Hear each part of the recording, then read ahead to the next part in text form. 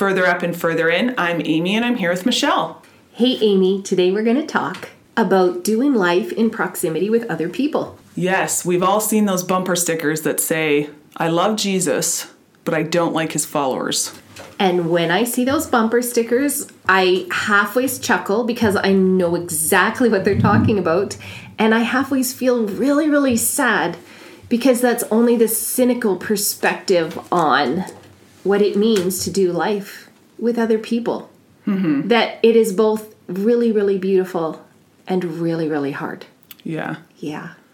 So we all know highs and lows of relationship. We've had these like glorious moments, and I think that must have been what King David was writing about in Psalm 133 when he's just like writes this beautiful song of how beautiful and pleasant it is when we're living together in unity. It's like dew on the mountains, like he's just going off poetically. He must have been having one of those sweet spots. Yeah. And some of his Psalms, he's not having some sweet spots. He's like, kill them all, Jesus. They've abandoned me. He doesn't talk about Jesus, but yeah, he's raw about how painful our relationships with other people can be. And we know that it's really important and it's really powerful.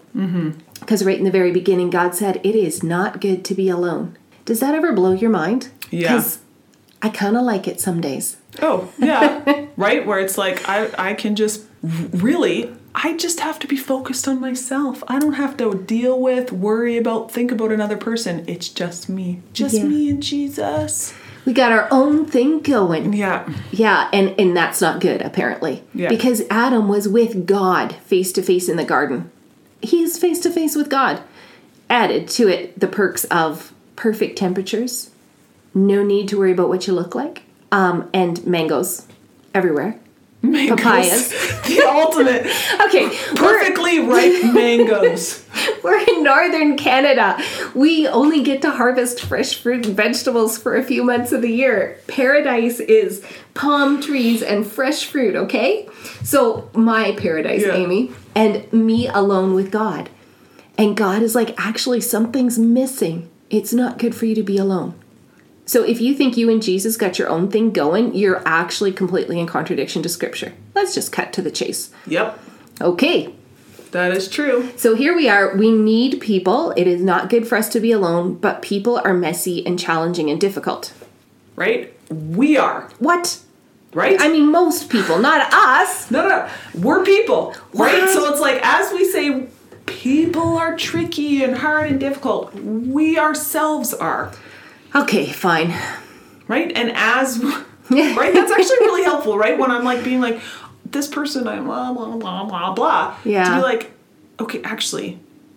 It takes some patience and grace to be my friend, too. Yeah. Well, you would know. Mm-hmm. Yeah, that it's not just I'm awesome and everyone wants to be my friend and I'll tolerate other people. Mm-hmm. It's true. So all our humanity, our uniqueness, our diversity, and our brokenness bumps up against each other. And it's still good to be in community. Yeah, and yet, right? Hebrews 10:24-25. Do not neglect meeting for the purpose of encouragement. When I was a kid, I only ever heard the first part of that scripture quoted. Don't forsake the gathering of yourselves together. And I thought it was like the rule in the Bible to keep God happy, you had to go to church. Yeah. It's not about that at all. Although going to church is a great idea if you've got a great church. Plug. Yeah. But the whole idea that our gathering together is for the purpose of encouragement. Oh, yeah. And so don't get the nauseating idea that I'm talking about us just getting together and being a bunch of sappy cheerleaders. Rah, rah, rah. Mm-hmm. Because encouragement looks like all kinds of things. Nor does it just mean, hey, let's hang out a lot, right? Because, I mean, community, like, oh, yeah, we have friends, we hang out, we have fun. There's a level of encouragement and enjoyment there. But, man, the community we're talking about is like the authentic, vulnerable community that is the I am known, I am seen. They know my hurts and my joys.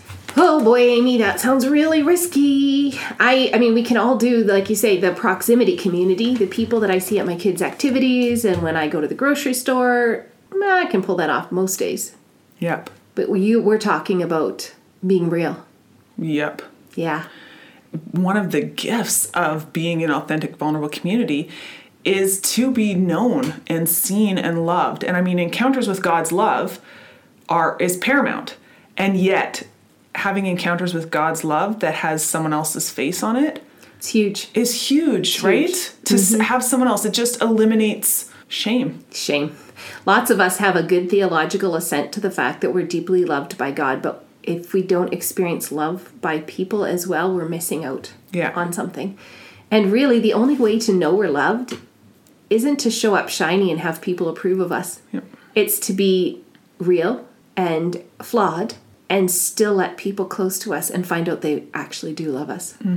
Because if we're showing up shiny and perfect, performance, then all that is reiterating is I'm loved because my imposter self, my performing self is what is loved. Yeah. And if people really knew me. Yep. That's a big lie. If only people knew. Yeah. If they knew what I struggle with. Yeah. If they knew the secret things that aren't broadcasted and obvious. If they bump into me the way I show up when I'm tired and hungry and afraid. What is it? Are hurting, angry, lonely, or tired? Yeah. And hormonal. Hormonal. They might not see the best version of me. Am I still worth loving? Am I worth fighting for? Is there any value in me? And that's where the authentic, vulnerable community is critical. It's tricky because we're not talking about letting it all hang out either, because we've got people that wander around the universe forever just like flinging their dirty laundry everywhere as an intention-getting thing. We're not talking about that. The vomit. Yeah, let's not do that. That's gross. But seek out intentional community. So if our listeners are listening to this and that we've already rather brutally, honestly said, you and Jesus don't have your own thing going. You need people. As well. I mean, you and Jesus need to have your own thing going. Well, we do. We definitely do. Yeah. And we need community. He said. Not Michelle and Amy said. He said. There might be like lots of triggers going on right now because people have caused you pain. That's such a legitimate thing. We're not saying ignore that, but we would encourage you, go deal with it. Whose name's coming to mind right now? Jot them down. Go back to the forgiveness episode. Listen through it because people have hurt you. People have hurt me. If you live on this earth, you have been hurt by people. And that is the strategy of the enemy, to keep you isolated and alone in your little tower. You can show up in proximity to people and never be seen and known by them. So we have to deal with those strategies of the enemy against us to keep us in isolation. But if someone then past that point says, man, I don't even have, I've never seen the kind of community you're talking about, and I don't have one, what do I do? First of all, you need to lead the way. Oof. Yeah. But I want someone else to do it for me, Amy. No. No? No. Okay, so what? Right? What? The only way that vulnerable, authentic community gets cultivated, someone has to take the risk. It's true. Right? And if it's like, man, that's what I want, but someone else needs to tell me it's safe before I can do it. At some point, someone has to create space. Someone has to start being vulnerable. Because we've experienced this multiple times. As you've shared part of your story with a group of women, as I've shared my story and been vulnerable and done war on shame, it creates a safe space for others to then start being vulnerable. It's true. We can't just sit back and be like, I want that community. Why isn't anyone giving it to me? We have to be the community that we want to have. Yeah. And so that comes through showing up both in our strengths and in our weaknesses. Yep. Yeah, we can't just be takers. Yep, nope. So here's all my mess. I need you to love me in my mess. Yeah, you do. And you need to lend your strength to other people. Yep, it's a giving and receiving, right? Giving and receiving. In 1 Corinthians 13, when Paul is talking about the body of Christ, that it's a body. We need to be so intimately connected that we can all work together. Yeah. And if all you're doing is taking, all you're doing is receiving, saying, I need this, why isn't the church giving me this? I need to blah, blah, blah. You're not a part of the body of Christ. You're a parasite. And that's gross. And that you're sucking vitality from the body of Christ. Yeah. So there's a tricky line there because it's really hard for many of us to acknowledge we have needs. Our shiny selves, our imposter selves want to show up like we have no needs, and we don't. That's just such a big lie. We're actually created with needs. We have needs for companionship, friendship, comfort. We have needs. And if those needs aren't met, something's lacking in our lives. But if we are perpetual victims, then we become really unhealthy people that just drain life. So is there a need for each other? Yes, there is. Yeah. If you're stuck in victim mode and you're feel as though people wouldn't even like you if you didn't need them. That's a big, ugly, gross trap. Yeah. It's like being locked in infancy and immaturity so that you will feel loved and cared for. And then, right, I just see this kind of dance, because then you get the people that can only give and can't receive, right? And then they're with the takers, for lack of a better word. Yeah. And both are operating in a way that reinforces dysfunction. Yeah. Not healthy, thriving community. So no shame. You find yourself on either end of the spectrum. Get real with Jesus about it. Why do I feel safer as a victim? Why do I feel like people will love me as long as I have needs and don't have needs? Or if I don't have any needs, then I think I'll be loved and cherished. Both of those are lies. Yeah. They're ditches. Yeah, I had a friend when my kids were little, and I thought she was my friend. I felt like we were friends. And during that time, I had a lot of health problems, and she seemed to really love taking my kids and dropping off cooking or whatever. And I just felt so blessed by that. And then, thank God, I got healthy again. It was a long time. It was a couple-year process. But when I was thriving and healthy again and didn't have the need to be cared for that way, she sort of disappeared out of my life. And it was confusing to me, and it was sad, and it was hard. Because I liked her. I wanted community. But she only knew how to show up when she was giving. Yeah.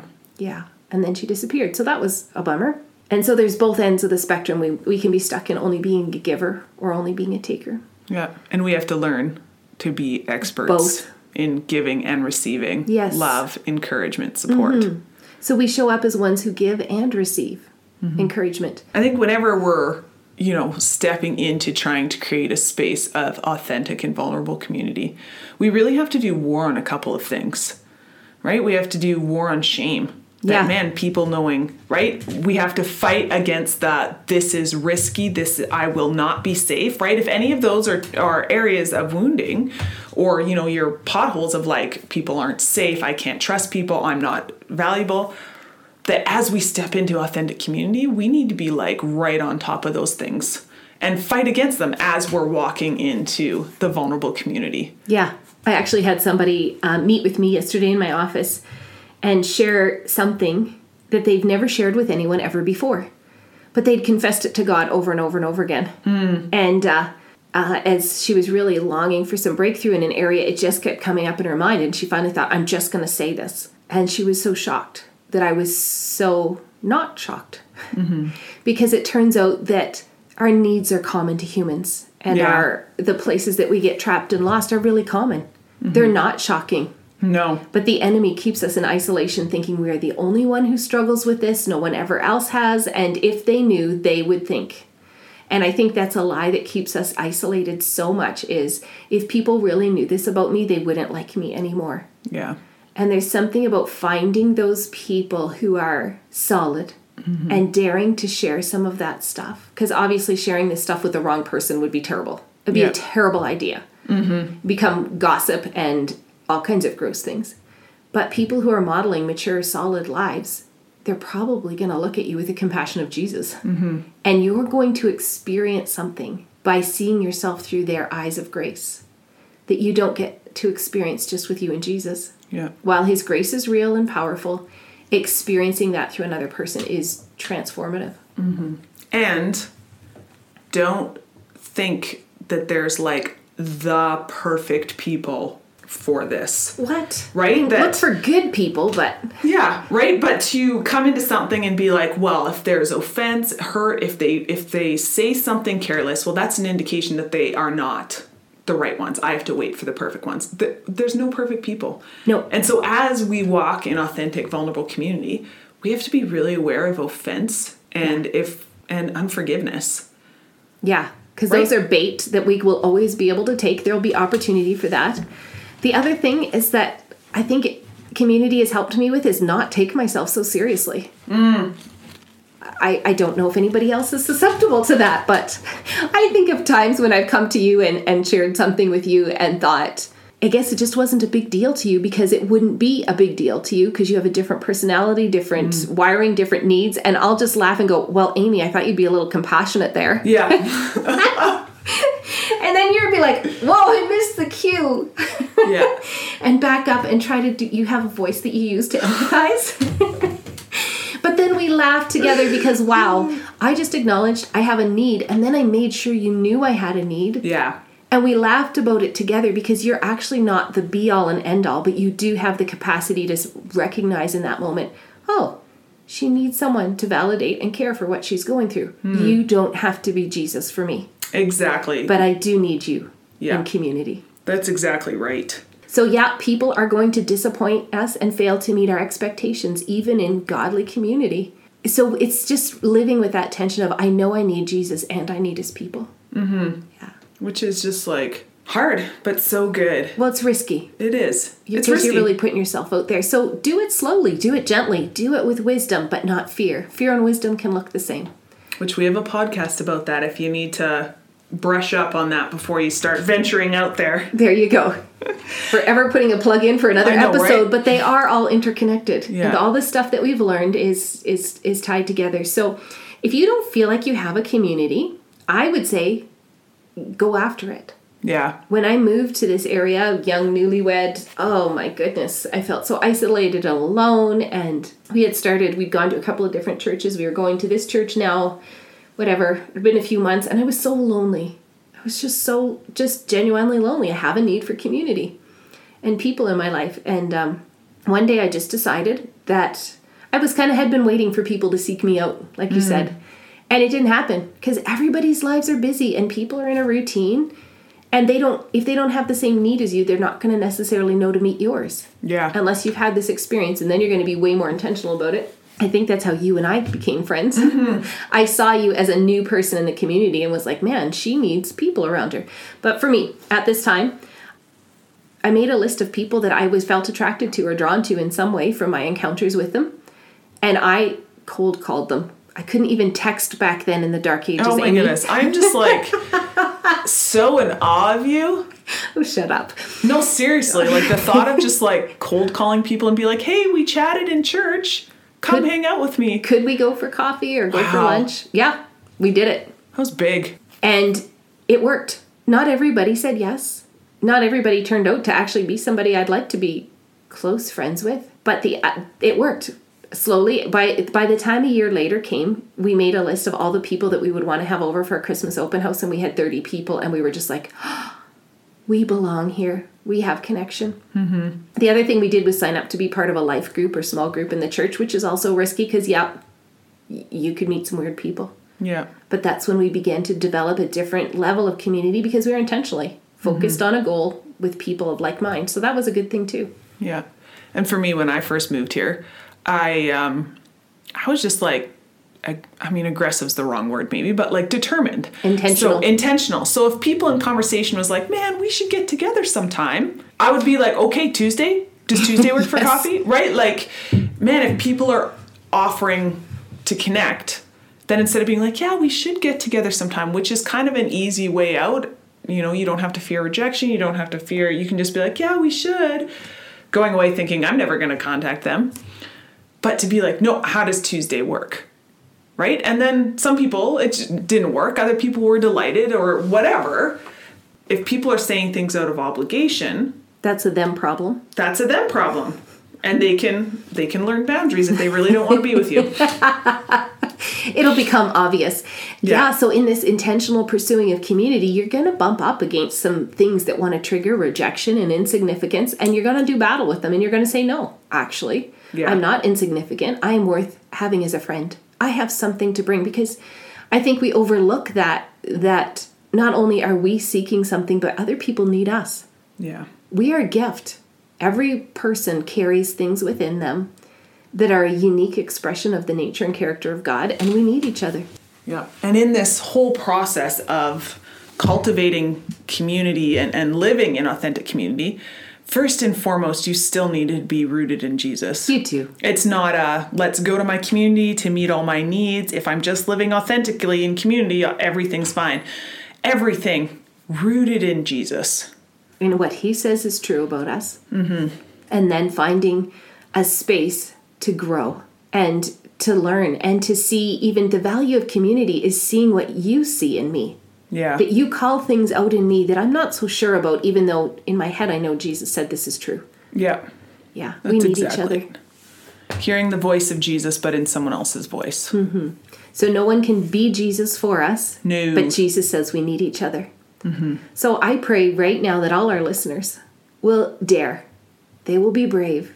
They will seek and pursue healthy community. They will become healthy community for somebody else.